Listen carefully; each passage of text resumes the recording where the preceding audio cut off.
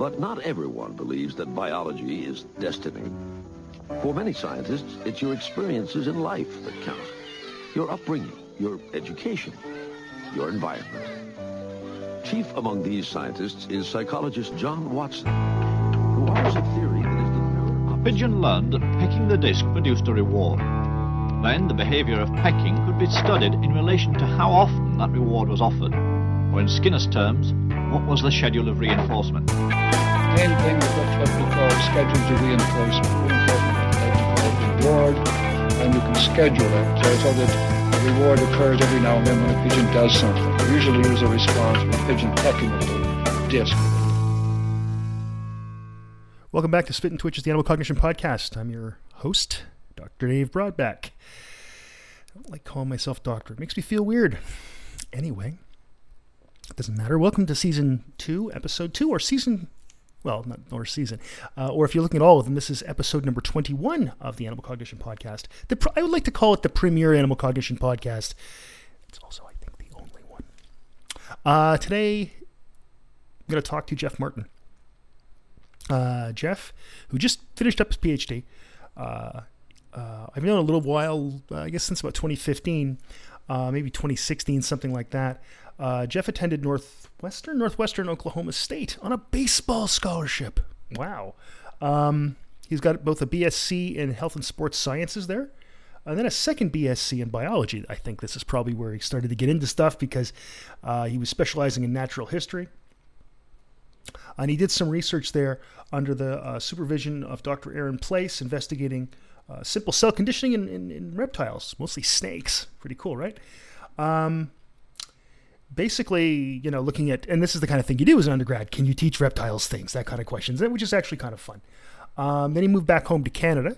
It's interesting. I want to get to how a Canadian gets a baseball scholarship in the States. I think he played first base. Jeff looks like a first baseman. I'm just guessing. And I attended Western, working at the advanced facility for avian research with Dave Sherry for his master's. Looking at his master's research focused on how birds respond behaviorally to changes in overwinter temperature. We'll talk a little bit about that paper today. Then he continued at Western for his PhD, which he just finished up, with Dave Sherry and Yolanda Morby. His research there focused on caching, big surprise, decisions made by Canada jays and what factors may influence site and item selection, sort of classic stuff there. I love, if you know me, you know I love the food caching stuff. I'm a big fan. If it weren't for the food caching stuff, I wouldn't be doing this podcast. I'd be doing something else. He just started a postdoc at McGill, which is pretty exciting. And he's going to be looking at male choosiness in brown-headed cowbirds. Cowbirds are fascinating animals. Also mean. I think they're mean. I think cowbirds are mean. And he's going to look at the he's going to look at the importance, rather, of ecologically relevant tasks in animal cognition world and animal cognition and behavior. The cool thing about this, and I mean, it's going to be fun to talk to Jeff because I mean I've known him for a while, and I we get on, and we can talk sports, we can talk animal cognition, but also the cool thing here is he's our first person, I believe, whose PhD's in biology. Not in psychology. Psychology. Why did I say it psychology? Why did I say it like that? We will have more of those. I've got some plans for the upcoming season, but we'll certainly have more. But our first biologist, you'll hear in a second, and I hope you enjoy my conversation with Jeff Martin.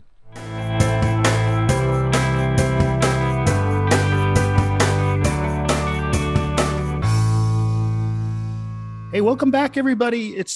I never know what to say. I sound like I'm doing a show. I think I am doing a show. It's Spit and Twitches Season 2, Episode 2, or Episode, I think that makes it 21.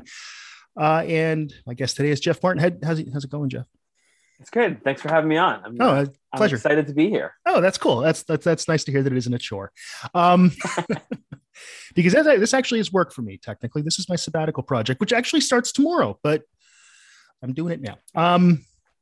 So we first met, I guess, was it 2016 at CO3? Is that right? Or 2017?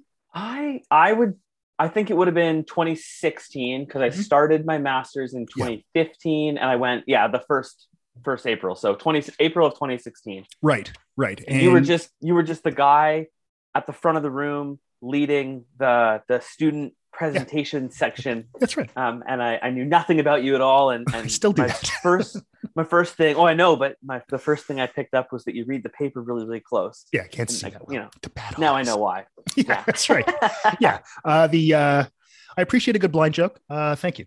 I knew that. So Yeah. So everybody don't get offended. I'll tell you when to be offended. So we met then, and you were doing your master's with Dave Sherry, and I got to know you because, of course, I know Dave, and also my daughter at the time was working on her master's as well at the same time in psychology. You're our first biologist. oh, that's exciting. Yeah. Yes. Everybody else has been a psychologist who dabbles in biology because there's such a gray area, right? It's You know, when I was out looking for jobs years ago, I was interviewing in as many zoology departments as I was in psychology departments. Just, totally. 'cause- It's great. And David's training is in ecology, right? David Sherry. yeah. And his is weird too, because he's got a background also in like ethology, right? Like Yeah. going way back. Yeah. Yeah. Like his postdoc is John Krebs. Yeah. Yeah. Yeah. So it's gray. And I think the grayer, the better in this I agree with you. particular. I think That's it's one of the things cool. I love about this subfield we're in is the fact that it's very, it's interdisciplinary by nature. Like it just has to be. And it wasn't always that way. There's a whole backstory you can read Certainly. about back into up until really the mid 80s. There was people, psychologists and biologists, two different sets of people, but you're our first biologist. So your undergrad is a different story than most people because you had an athletic scholarship at an NCAA Division II, but that's better than anybody else who's ever been on the show, school, playing baseball. Tell me about that. I did. Yeah. I went to Northwestern Oklahoma State, which is in sort of the definition of the middle of nowhere, rural Oklahoma. Yeah. Up in like the Northwest Panhandle. Wow. Which you can see people coming for dinner because you just got to look at, they may be coming in 2 weeks, but you can see them. It was great. You hit a fly ball and the wind kicks up and it just sort of goes and then it sort of goes over the horizon and you're pretty sure it's in Kansas. It's big, real field of dreams stuff, right? Yeah. But yeah, so I went down there to play baseball. And you were playing baseball, obviously, in Ajax, where you're from, right? Yeah. I played growing up. Forever. I mean, I started when I was like 4. Okay. Ajax, named after the HMS Ajax from the Battle of the River Plate. Most people don't know that. That is true, and home to a large munitions factory in the Second World War. See, it's got this. So we're talking science. We're talking World War II stuff and baseball. I'm in. So you end up getting this baseball scholarship, which is very cool. You played what? I think I remember you played first base.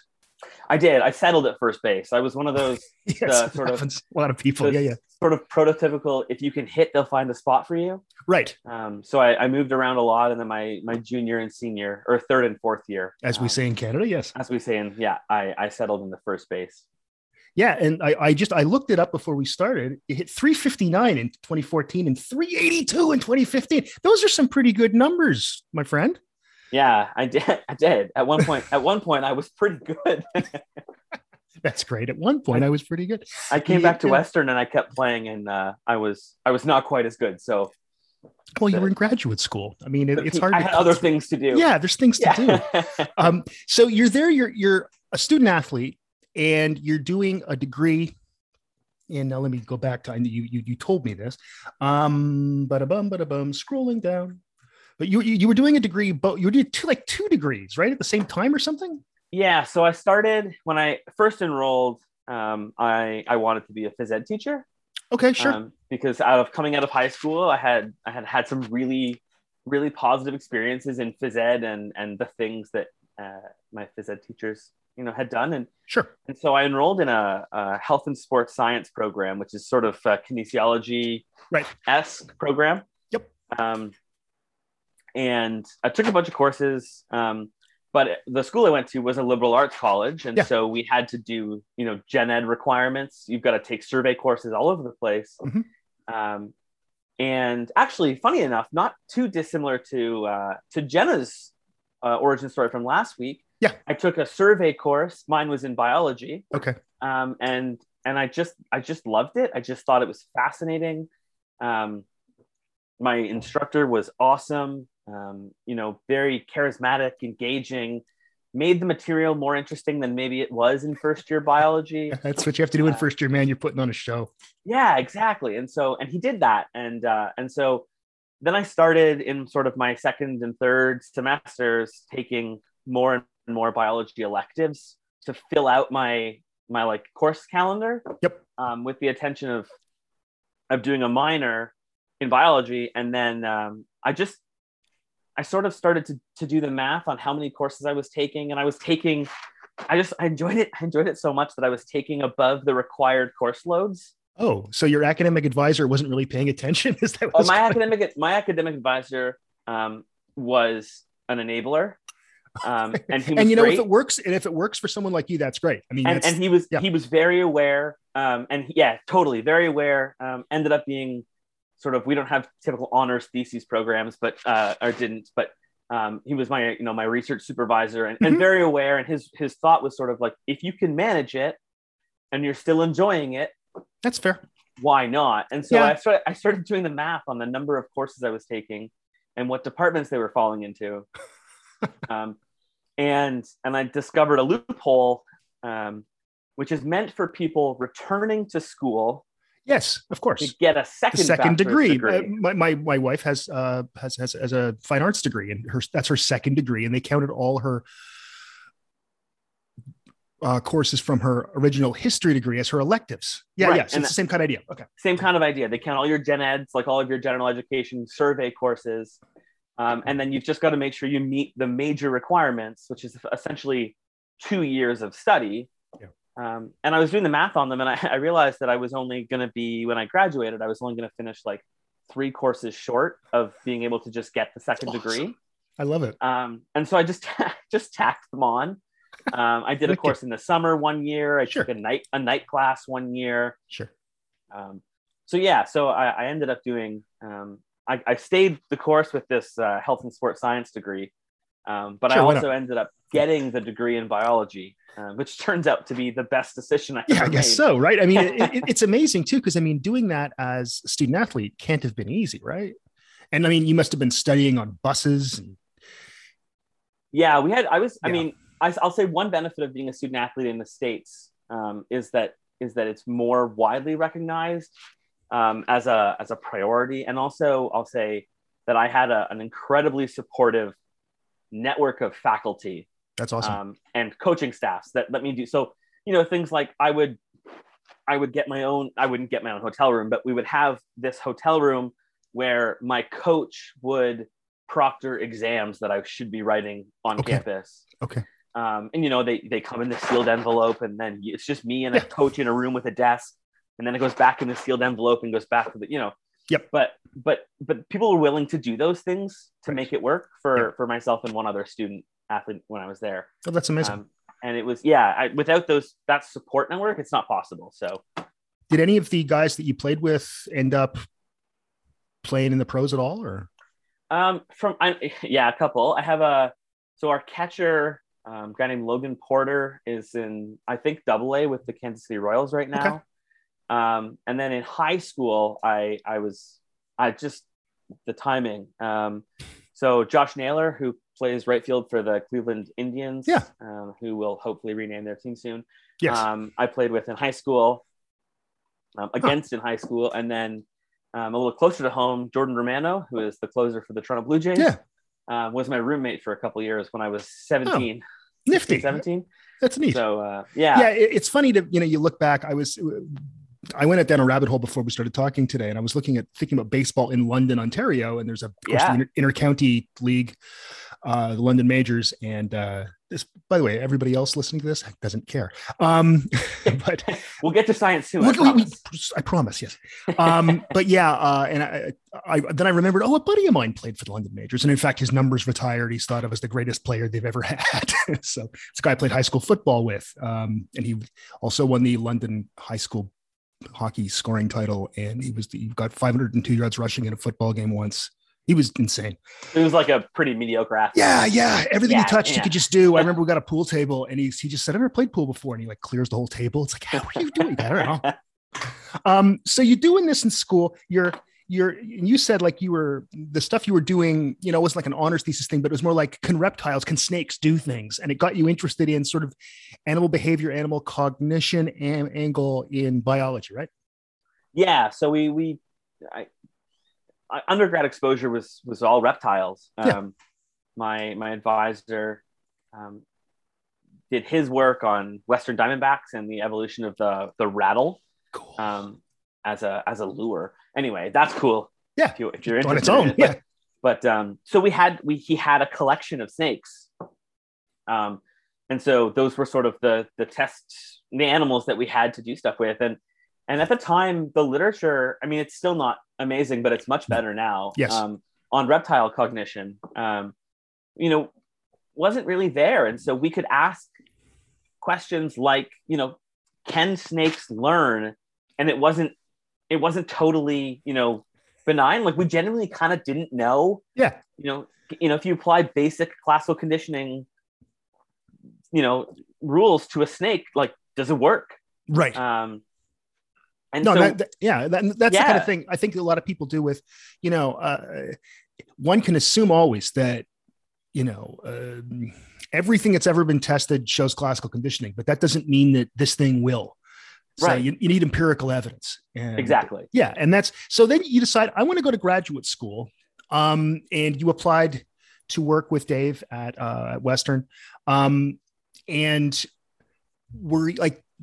you know about his stuff already, or was it just like doing a search and things like that? Or sort of a combination. I'd read my share of things. Sure. I don't think, I'm a little bit biased at this point coming out of David's lab, but I don't think you can properly do an animal cognition course without talking about David in some capacity. No, that's just simply true. Yes. So I'd been exposed, properly in my air quotes that nobody else can see, through classes, and then I'd read some of his things, and also I wanted to come home.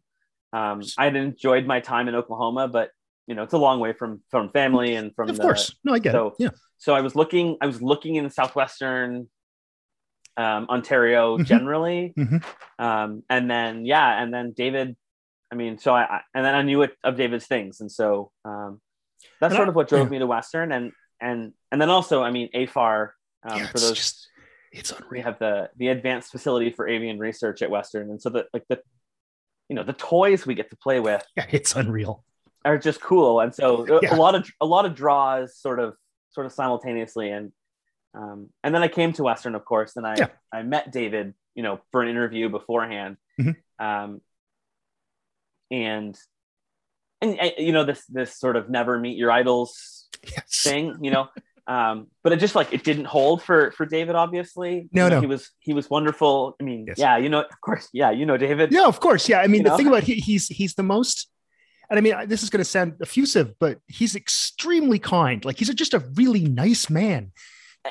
Rob Hampton described him once to me in an email. He said, he's just such a lovely person. And it's true. He's also super smart, and he's done things that are blow away, but he's just this nice guy.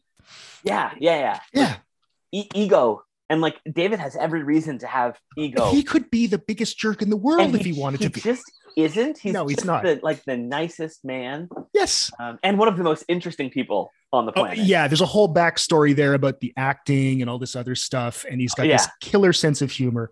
And I could see how, I know when I first met him when he was at U of T, when I was going to grad school, while I was working with Sarah, David was, of course, always around at lunch and everything. And I just found him really funny, and we got on very well right away from that. And he also had this way of saying, when you were wrong about something, he would make it look like he was wrong. He'd say, I don't think I quite understand what you're trying to say here. Now, maybe it's my fault. And you'd be like, no, it's almost certainly mine, man. It's almost certainly mine. So that has evolved a little bit, I'll say. Okay. But it hasn't strayed too far, right? You're in a lab meeting, or you're in a meeting, and you've clearly done something that he doesn't agree with on every level. Yeah. And he'll say, I think I see what you did there. And maybe I'm just a little confused, but have you considered? And then he'll tell you, it's so nice. Yeah, but it's so very obvious what he's trying to get you to. No, and at that do. point, that's right, and that's when you go, oh yeah, you're right, I'm wrong. Good. I remember the first time I ever argued with Sarah Shuttleworth. I was finished. I was done my PhD, and we were writing up some stuff, and I said, "No, you're wrong about this." Like, I actually yelled at her. I've never done that before. It's probably just 6 years of things just welling up inside me, and as I was, and it was a statistical thing, and I still do know stats better than her, and it was my thing. And she used to call me and ask me stats questions, and I'm saying, "No, you do this like you said, and I'm wrong. I'm sorry." So I just always love that story. So when you get to do your master's, pretty exciting, and you're going to work. You end up working on the effect of overwinter temperature and what it has on problem solving, which is again a cycle. I mean, I know that we talked about how much overlap there is, but it's a psychological kind of thing because it's about behavior, it's about cognition, and you dealt in this a little bit before. Did you ever feel a little bit, I don't know, out of your depth a little bit? And I'm not saying you were, because I don't think you are. I'm saying that I would feel that way. Yeah, totally. Because I feel that way with the biology, by the way. That's what I'm saying. Yeah, I think that especially as a new master's student, like I say, I can say all these things about David and how wonderful he is, and they're all true. Yes, but he's still David Sherry. To a new master's student, he's still a little bit intimidating, and so of course he is. Yeah, I think that there was a little bit of like trying to fit into the lab, and I think this is not just a David Sherry lab thing. I think this is new master students joining the lab. You're trying to fit into the lab a little bit, and I did. I think that I maybe went a little bit more psychology than I had originally maybe intended or expected. Right. And I think that one, it's been awesome because it forced me to read the background lit in psychology that I had not been exposed to because my training is all in biology. Sure. So that was great. And I think the other one is it's a result of David's supervisory style. Yes. I there was an interesting question and he said, yeah, go for it. Yeah. And we just sort of went and saw where that led. Yes. So I think a little bit maybe out of my element on some of the things, but that's okay. But exactly. And I think, to do this stuff, to do this in this field, well, I think you do have to, if you're a psychologist, I think you have to learn a bunch of biology. If you're a biologist, you have to learn a bunch of psychology because it is interdisciplinary and all of us need a little neuroscience. So if we want to think of that as something separate. So, you put all these things together and you did a nice job. This talk us through a little bit, the paper that comes out of the master's thesis, this overwinter temperature stuff. So, this paper is sort of I had read some of Prof. Zudov's work, and some of Marcel Visser's work on mountain chickadees and great tits respectively, looking at sort of how large scale environmental changes can impact cognitive ability and cognitive function and things. And one of the things that I sort of was looking at and David and I thought was maybe missing was whether or not these were the result of behavioral flexibility, the result of plasticity, or if they were the result of these sort of large scale long-term evolutionary processes. And most of the work sort of Prof. Zudov and his group, I guess maybe a trend more towards the evolutionary side of things, and Marcel Visser kind of does an intersection of those two things where he does it's a lot of behavioral plasticity and flexibility are in there about how the birds are coping, but it's all long-term climate trends and mismatching of reproductive timing. And so we wanted to look at what happens if we just take adult birds in a short sample and fundamentally change what their overwinter period looks like, what the stressful part of the year looks like. And of particular interest, we wanted to look at temperature. And so what we did is we just superimposed a heating effect on subsets of our birds. And so we had three groups, one group that was always warmer. So they had added heat all the time for months. one group that had added heat, but only overnight. So we when the sun went down, the heaters turned themselves on. And so we avoided those really, really cold winter temperatures. And actually we created a pretty interesting, admittedly a little bit accidental, variable treatment where the temperature fluctuated huge. So when the heaters would kick on, the temperature would kick all the way up to the warm group's temperature. And then they would kick off overnight and the temperature would fall back down to ambient. And so these birds sort of experienced warm, cold, warm, cold, warm, cold all the way through the winter. And then we had our control group, which just experienced ambient temperature. Yep. And one cool thing about doing this, or doing this sort of superimposed heating effect this way, is that we get roughly the same temperature difference between the control and the warm group. Right. But it varies naturally, right? So our control group was just ambient. So we got temperatures as high as like 12 degrees Celsius and as low as like negative 15 or something. Geez, yeah, okay. And the warm group had the same variance in their temperatures, but it's just always about 15 degrees warmer, which is admittedly a large temperature difference. But sure. But we figured if we're going to see something, we'll see it at these sort of disproportionately different temperatures. So they overwintered in those sort of states. And they just behaved. They weren't food restricted in any way. And then in the spring, we ran them through a sort of series of cognitive assessments. So a problem solving task that had been used by Tim Roth while he was at the Province UW lab. Yep. And then a novelty assessment, which just was a pretty simple response to a novel feeding apparatus. Yeah, and if people are interested, there'll be a link in the show notes, and they can look at the paper. So cool, excellent, yeah. And so long story short, we did all these things, and we found nothing.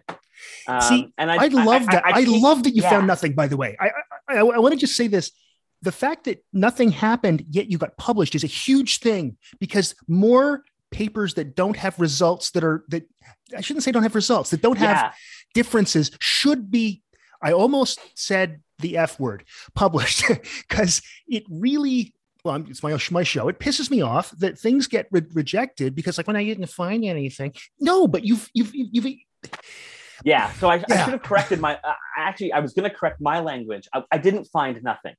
I found no effective temperature. And I think one, that's interesting in its own right. Yes. And to be published for that reason. But even if you're going to take the super cynical approach that it's not interesting because we didn't find anything, again, my air quotes nobody can see, at the very least, this is publicly funded research. So we should put it out there so no one tries it again. I mean, try it again. Please try it again. No, exactly. Someone go replicate this and see if you can. Yeah, exactly. If you find Jeff. any reason why it didn't work, cite me multiple times. No. Yes. But I'll say it. Cite Jeff multiple times.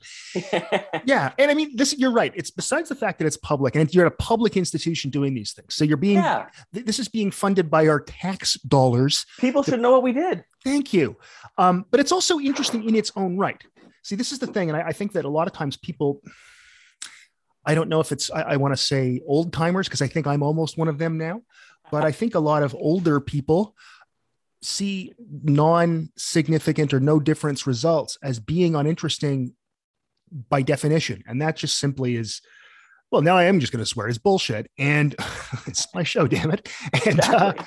And the thing is, the paper actually does say something, right? It says, well, these differences when they are found are from somewhere else. Right. And that means something.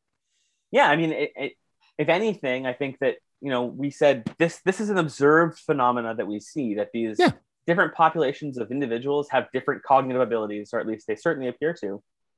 And the Province UW group has been really consistent in showing these things. Oh, totally. Yeah. Because I've read some of this work. Yeah. Yeah. And so we basically said, we think that there are maybe two explanations for this. We're going to test one of them because you can't do them both simultaneously, or at least we couldn't, at least in the 2 years that I had. Yeah. So we're going to, and we didn't find anything. So maybe indirectly we lend support to the second one. I think that there's still interesting things. I mean, I'm glad that it's published. selfishly, but also because I'm glad that people can read it, you know? No, I think it's really important. And it's funny, Sarah Shuttleworth used to always say to me, in a paper, if you can sneak in a negative result with all your other positive results, do it. Because it's like, if there's an extra experiment where you didn't find something, don't leave that out. Right. Because the stuff should be out there, so someone doesn't have to redo it. Like you were just saying, and you just have to say, oh, I have the results of that in my drawer here, but no one was interested in publishing it. So it's a good thing to do. So, I mean, this is, like I said, it's cool work. I think you talked about it one year at some of it at CO3 at a poster. Yeah. So I do some of this stuff. And of course, I did my homework. I read the paper. Then you move on. You decide you do your PhD starting in 2017, I'm guessing. Is that right? Yeah. That's right. Yes, because I was at your master's graduation. I wasn't actually there, folks, for Jeff. I was there for my daughter. And Jeff, what the hell? Disappointing. No. Now, wait a second. And Carolyn Strang got her PhD that year, right? Is that right? No. Who did then? Somebody I knew. Maybe not then. It doesn't matter. Sarah Farrell, maybe? Yeah, maybe that's who it was. Okay. I think that's right. Because Caroline was just a couple years later. That's right. And she's going to be the next episode of this. I saw Caroline not that long ago, and she said that she's going to be on. I'm just going to go through the whole Sherry lab. That's my plan. I mean, it's easy to do. And I know people, but we're a great group. Pretty great group. And my sabbatical proposal only has, I think, 6 of these episodes, and that'll be 3. I'll do more. Anyway, so you go on, you're going to do your PhD, and going to looking at cache pilferage, which is something that, I know David has been interested in going back to when, even before I got to Toronto in '88. I know, Christine Hitchcock was working on that for her PhD. Or master's or something. Anyway, it doesn't really matter. Maybe Chris is listening and she can tell me.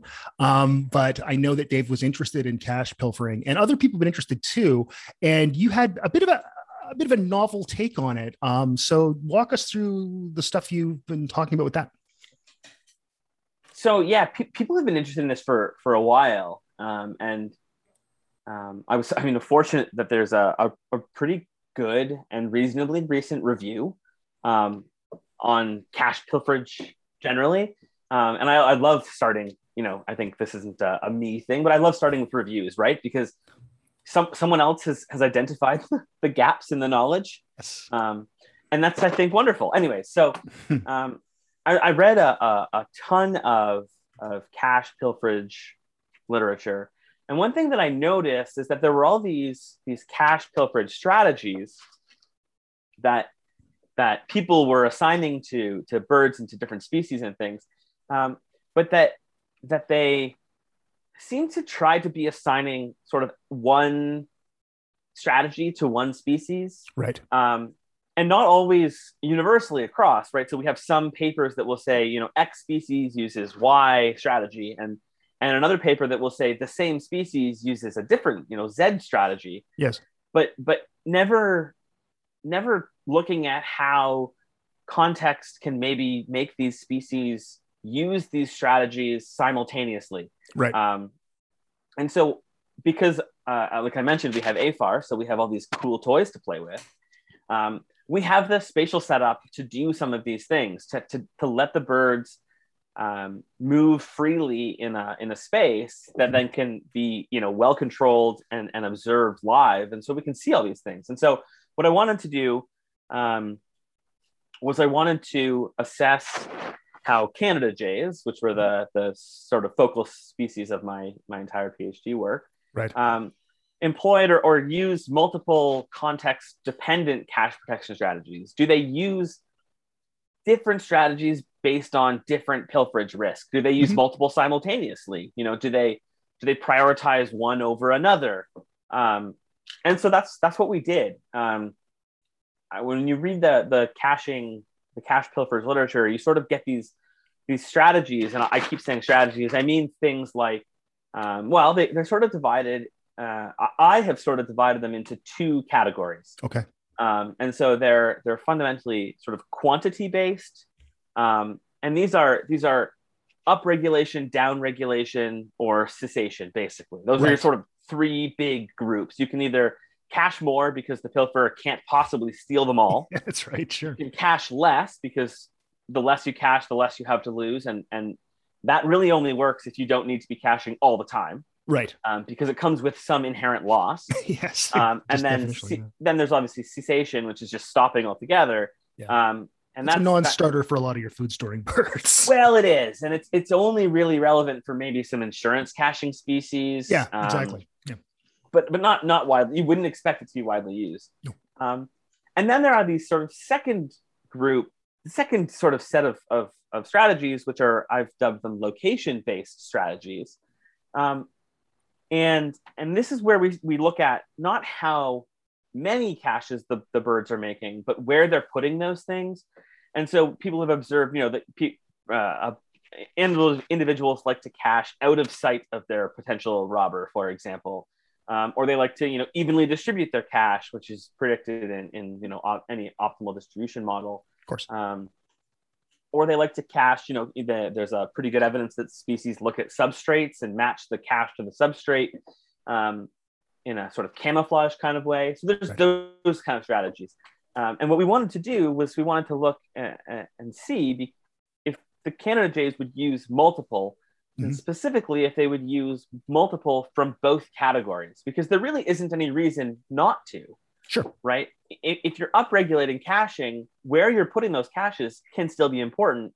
If you're downregulating caching, I would argue that maybe where you're putting those caches is even more important. I was going to say more important. Yeah. Right. Yep.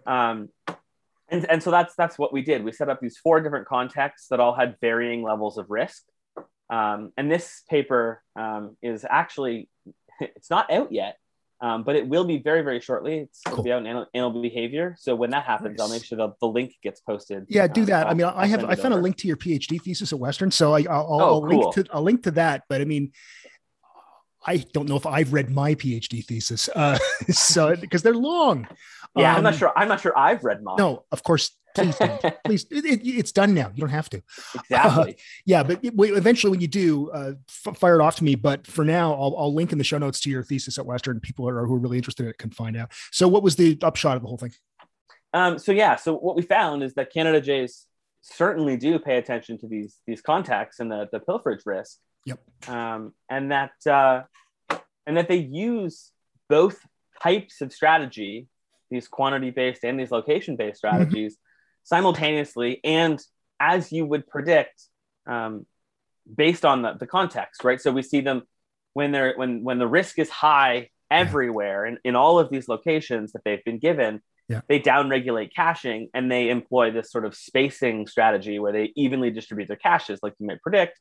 But when you modify risk so that some are safe and some are different, they sort of override the spacing strategy and use a sort of grouped out of sight strategy. Yeah.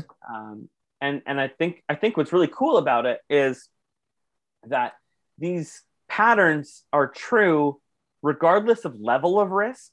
Okay. Overall, as long as the risk is the same. So if the risk between the locations is low, then they employ the same set of strategies that they do if the risk is high. Yeah. But if you make that high-low or low-high, then they do all sorts of different things to maximize the likelihood that their caches will be viable when they need them, which makes total sense. Yeah, totally. But that's beautiful, actually. I have data. Yeah. You see the big stupid look on my face. Like, yeah, of course it's like that. But that's great. Yeah. I love when things work the way it's funny. There's my two favorite kinds of results are that's exactly what I would have expected, or that's totally different than I would have expected. Yeah. And this which makes reading papers exciting. It really does. Yeah. And that's pretty great. I mean, I love when stuff works out, and I love when it makes such sense. It makes me happy. It just does. I mean, it's like when I hear a talk, say or something, and it's like, and I'm following it, and then I go, okay, now you lost me. Like if it's a little bit outside the stuff I'm reading, and it's like, okay, I got it. Damn it, I'm screwed. I have no idea what for the first 3 years of listening to Ken Chang speak. That was my whole experience. Whereas now that I get Ken, it takes some time. Right.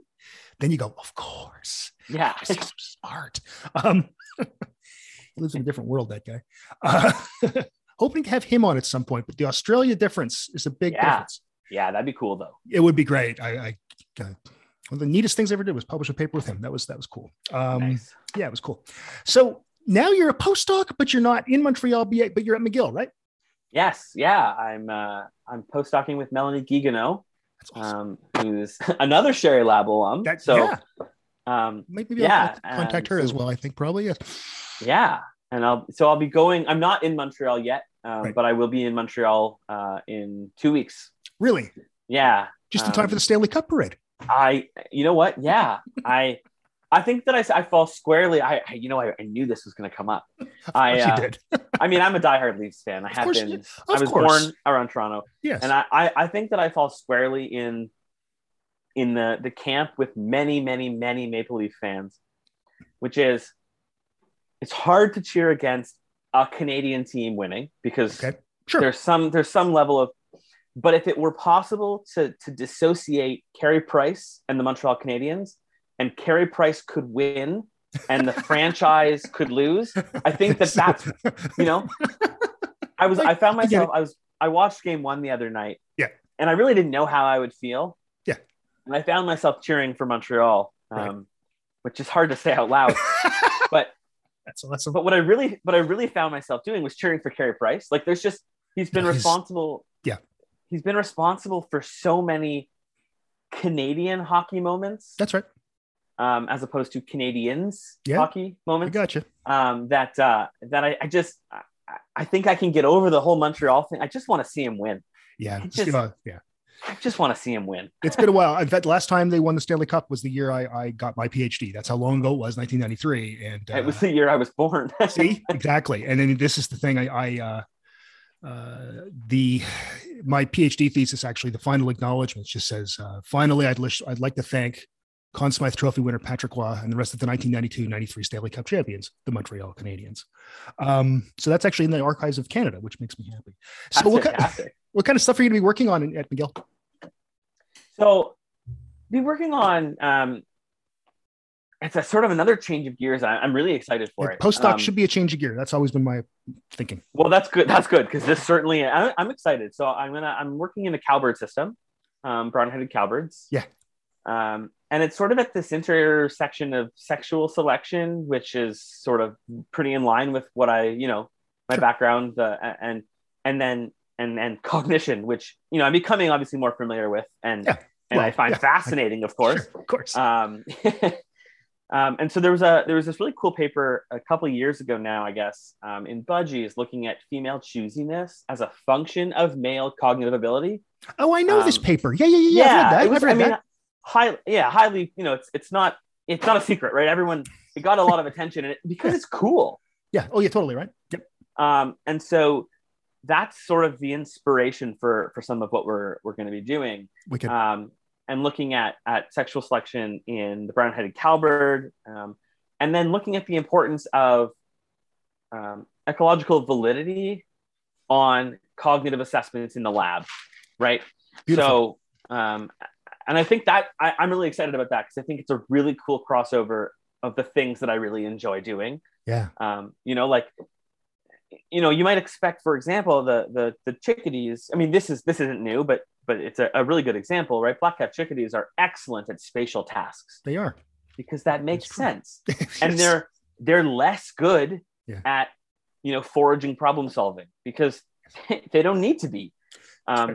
And so if you did a problem solving task in the lab, you would evaluate chickadees' cognitive function much differently than if you were to do a complex spatial task. Mm-hmm. And so I think that sort of intersection in the context of sexual selection and cognition, it's got me really excited. This sounds wonderful, and it's right up my alley. Good, right? Right up my alley too. That sounds perfect. I love it.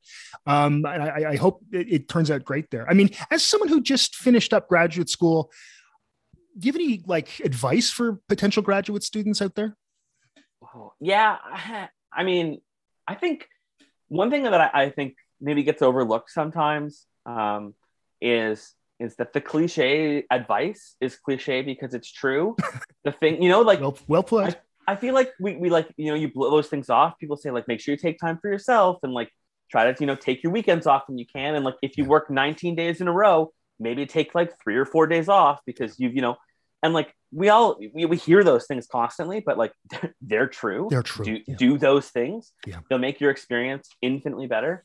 And the other one that I really like that I got from Caroline Strang, so hopefully I won't steal her bit from next week. I hope you do. I think it'd be funny. I also really hope I do. Is that these like milestones and accomplishments are just those. They're important. Yeah. And that sometimes they can feel like the next step or like what you're supposed to do because you've surrounded yourself with people who are in similar places. Yeah. And I think that those things are important. You know, when you defend at Western, we defend proposals, and then we have comprehensive exams. And then when you do those things, I think that it's important to take a second and acknowledge that you've accomplished the thing that you were trying to accomplish. Yes. Because really what it feels like sometimes anyway is, you know, I did my comprehensive exams on like a Tuesday afternoon, because in academia, every day of the week is a day that you can have Yes. these big milestone things, right? Yeah. Yeah.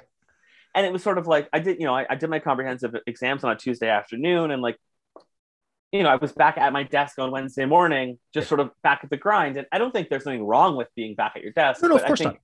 taking a second to acknowledge that the thing you accomplished was difficult, that it is genuinely an accomplishment. Yes. And that it shouldn't be devalued in any way because the person sitting next to you at your desk has also done that. Yeah. It just makes both of you special. It doesn't make, you know, neither of you special. So I think that's some advice Caroline gave me pretty early. And it was, and you know, that's really solid advice. And it's funny, even if you go on in a career in academia, I don't know what other careers are like. That's why I'm going to talk about that. And you know, when you think to yourself, I did this thing, you know, I got promoted, I got tenure, I got recognized I got a paper published. You know, every time that happens, something cool like that, you actually should take a second and go, you know, I'm actually pretty okay at this. And I did a thing not a lot of people have done. And partially that's because most people wouldn't be so crazy as to do it, but partially it's because most people can't do it. And you should sort of put that through your, you know, and you don't have to be full of yourself about it, but you can certainly say, I did a cool thing. And that's really solid advice. I really think that it's important that, people who go on to grad school and further do take those pieces of advice. Those are great, Jeff. Before we get going, is there anywhere people can follow your work on the interwebs? Any websites or Twitter handles I should be pimping? Ooh, that's a good question. So ResearchGate is sort of my go-to that I keep updated. And then I'm on Twitter. Yes. And I'm really bad at knowing my own Twitter handle. So give me one moment. Let's see if I can find it first. I bet you can find it faster because I don't even know where to look. It's at Jeff Martin _17. Yeah. So there were 16 other Jeff Martins who signed up for Twitter before you. Yes, I think that was it. Or possibly that was my baseball number, and I was an undergrad when I made it. I see. Very good. Very good. Yeah. You can follow me on Twitter at @DBroadbeck if you're looking for podcasts, other entertaining things that have nothing to do with animal cognition. Let's say you're interested in Mad Men and you want to hear somebody who's watched it 19 times talk to an English professor who's watching it for the first time. Tune in to Sterling Cooper, David Steve, where me and my friend Dr. Steve Kluche talk about Mad Men every week. And there's other ones. You can find them where I do podcasts. Best episode ever about retro TV. It's another one. I don't know. How about Marshall McLuhan Variety Hour, which is neither about Marshall McLuhan. It's not a variety show and it's not an hour, but Dave Sherry's a big fan. He is. He talks about it frequently. I know, which I find just fascinating. I love the fact that we were in the Rob Hampton Zoom thing one night and he said, is that where the Marshall McLuhan Variety Hour takes place? I said, well, sort of. Anyway, so if you have I don't know why anybody listens to that show. It's really just me and my friend Anthony being idiots. On that note, thanks for this, Jeff. I really appreciate you coming on, and I'll hopefully see you again soon. Yeah, thanks so much for having me, and I'm sure at some point we'll cross paths. But not everyone believes that biology is destiny. For many scientists, it's your experiences in life that count. Your upbringing, your education, your environment. Chief among these scientists is psychologist John Watson. who offers a theory that is the mirror opposite of eugenics. Pigeon learned that pecking the disc produced a reward. Then the behaviour of pecking could be studied in relation to how often that reward was offered, or in Skinner's terms, what was the schedule of reinforcement. The main thing is what we call schedules of reinforcement. Reinforcement is what the layman calls reward, and you can schedule it so that a reward occurs every now and then when a pigeon does something. We usually use a response with a pigeon pecking a little disc, a little spot on the wall, and you can reinforce with food, but you don't reinforce every time. Perhaps every 10th time, or perhaps only once every minute or something like that. There are a very large number of schedules, and they have their special effects. I looked at a poster, and they were asking me to do something that pretty much really charged the problem. The thing is that the number of orders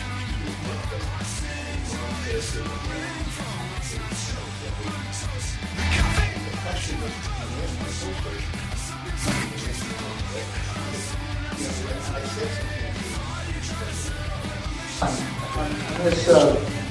this business here. The idea was to be able to connect the dots by drawing 4 straight continuous lines, never lifting the percentage of the paper. And the business buzz was thinking outside the box, involved being able to take the line outside of the box to draw the line. The visual box would be drawn by the of our body share the same genome, and so they would try to, we are a clone if you want, and we try to help our gametes to go into the next generation. In this case, it's a conflicting system, and for that reason this is very interesting. This is a parasite, and this is one of the many hosts that is feeding this baby, which doesn't look at all like the host, and nevertheless they manage to use precise trickery to make them do what they want.